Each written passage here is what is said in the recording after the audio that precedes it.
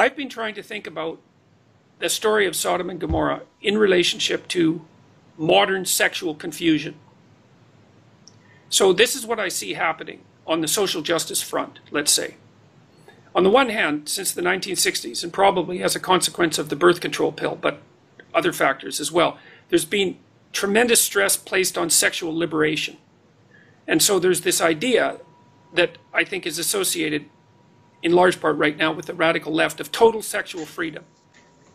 But at the same time, there's increasing emphasis from exactly the same sources on restricting sexual interaction. So you see this in the campuses, for example, where increasingly, particularly heterosexual contact is regulated by a doctrine that says you have to get spoken permission for every move in the mating process.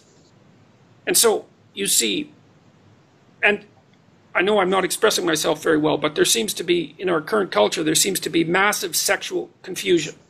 It's some weird combination of extreme libertinism and extreme authoritarian attitudes towards sexuality. And obviously in the story of Sodom, part of what's happening is that impulsive sexual gratification trumps everything. It's something like that. I mean, I know there's more to what's going on in Sodom than that, but there's certainly that. And so, well, I'm trying to figure out what to say about that tonight, because there's a lesson in there. The lesson is something like, don't let impulsive sexuality get the upper hand. It's something like that, or all hell will break loose, which I actually happen to agree with. So one of the things that we haven't been able to talk about in our culture, I think, is, let's take the idea of the phenomena of AIDS. Like, AIDS mutated to take advantage of promiscuous sexuality. And that's just nothing. You never hear that publicized. You know, people had associated AIDS with homosexuality. And there was a reason for that, because it's much more easily transmitted as a consequence of homosexual sex than heterosexual sex. Because the anus is a much more delicate physiological structure. It's not as robust, and it can be much more easily damaged and with disease resulting as a consequence. But it isn't only the manner of sexual action that's the issue. It's also the fact that promiscuity provided the evolutionary platform for the AIDS virus to mutate into the form that it finally took. And it was only by the skin of our teeth that we escaped a totalizing plague. You know, had that emerged 100 years ago, God only knows how many people would have died. Because AIDS was unbelievably fatal. So, I know that's a mishmash of ideas, and I'm not exactly sure how to see my way clear through it. But there is a clear warning in that story about something to do with sexual iniquity. Look, in the Bible, the sexuality has two poles that define it. It's pretty clear. One side is reproduction, and the other side is, let's say, recreation. Okay? So those are the two poles of sexuality in a normal world. So it's not just for reproduction, and it's not just for recreation. It's both. That was the idea. I mean, it's a natural idea. Now, if there's a balance there that should be had. If you lose this balance and it becomes just about reproduction, that's a problem. And if it becomes just about recreation, that's another problem. Yep. Okay. It's not that complicated, really, but it's so politically incorrect to talk about these things, even though they're obvious. Well, nobody dares to talk about it. The thing is that the most difficult things to talk about are the things that are obvious, because when they're obvious, you don't have to talk about them. And so then when people start to question the obvious, you don't know what to say. It's like, exactly. So for example, I'm thinking about the slut walks, you know.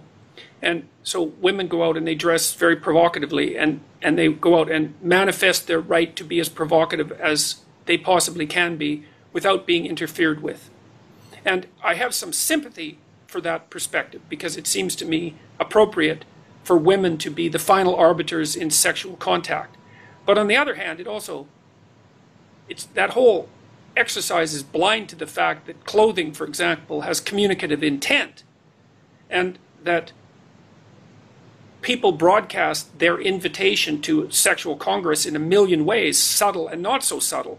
And you can't just say, I have the right to broadcast myself in any manner possible and be completely, can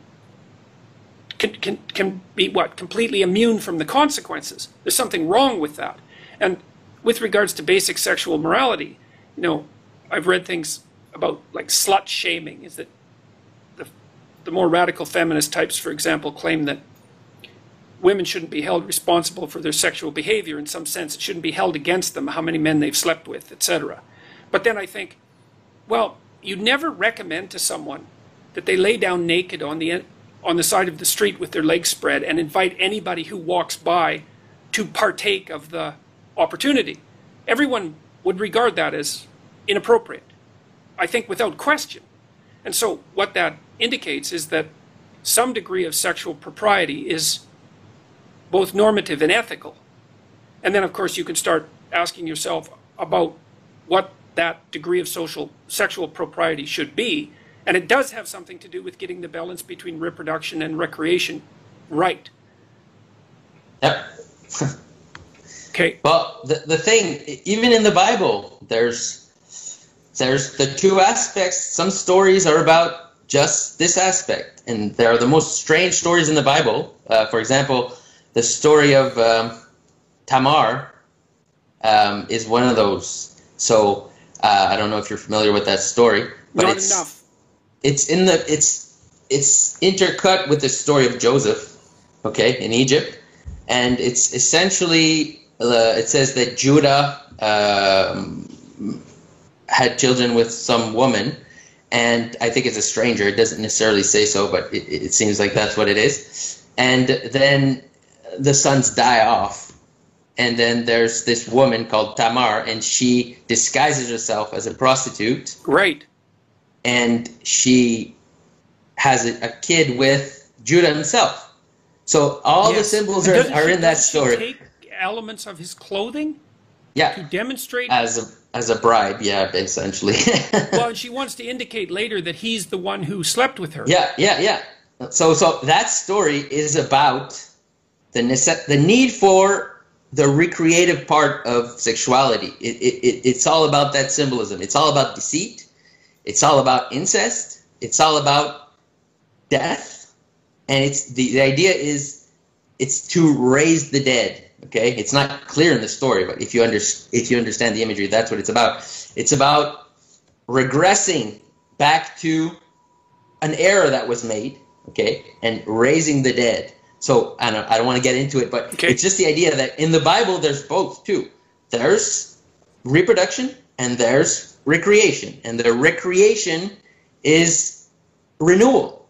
There's the renewal. Sexuality is about renewal too. But that aspect of the symbolism is pretty, I don't want to say obscure because it's actually right there if you can see it, but it's strange. I'll say it like that. It's strange. Okay. So now another element of this might be the fact that in modern identity politics, sexual choice is a canonical identifier.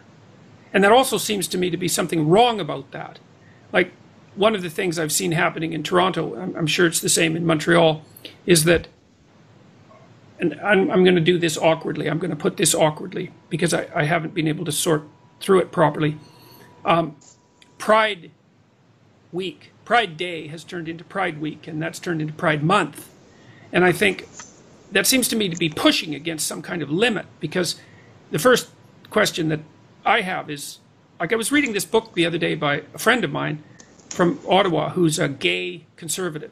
And he said he had a lot harder time coming out as a conservative than he had as coming out as gay.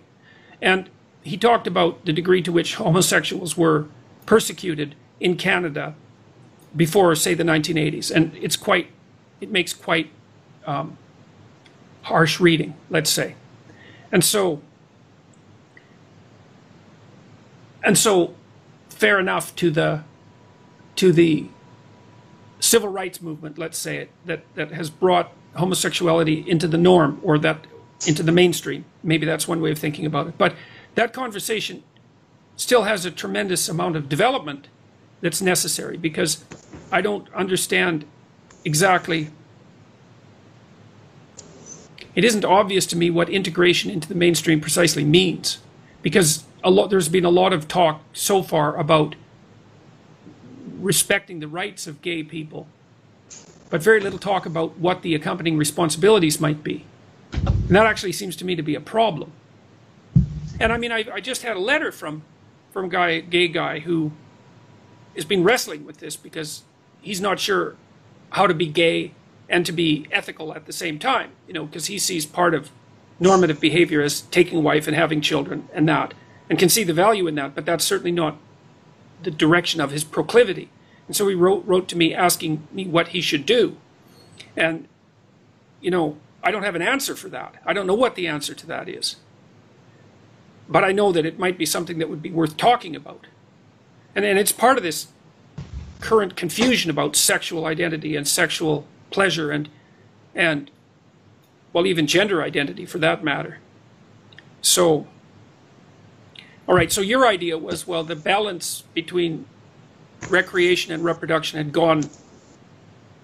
was completely absent in Sodom. It was all recreation. It was all instant gratification and impulse.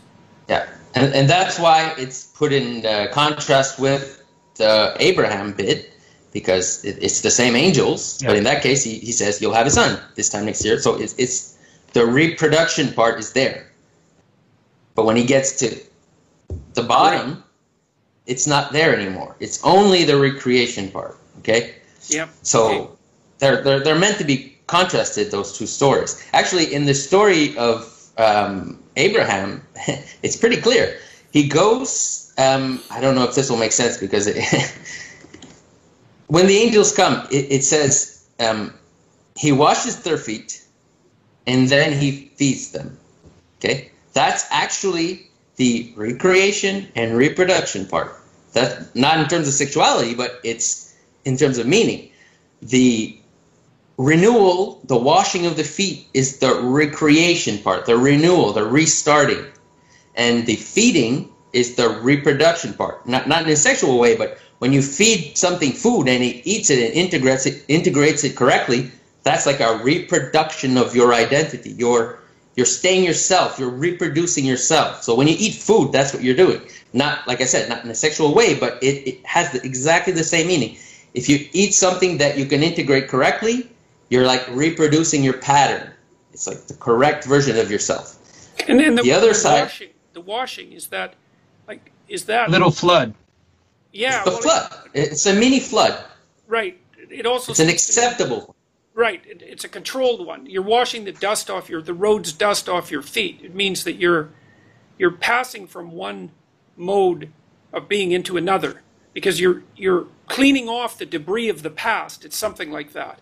And then you're ready. It's about renewal. Next. Yeah. Okay. So you have to see that when Matthew's talking about the idea of recreation, you have to understand that recreation and rest are basically the same thing. Right. That they basically have the same meaning. It's sleeping, resting, recreation are all things that bring you into renewal.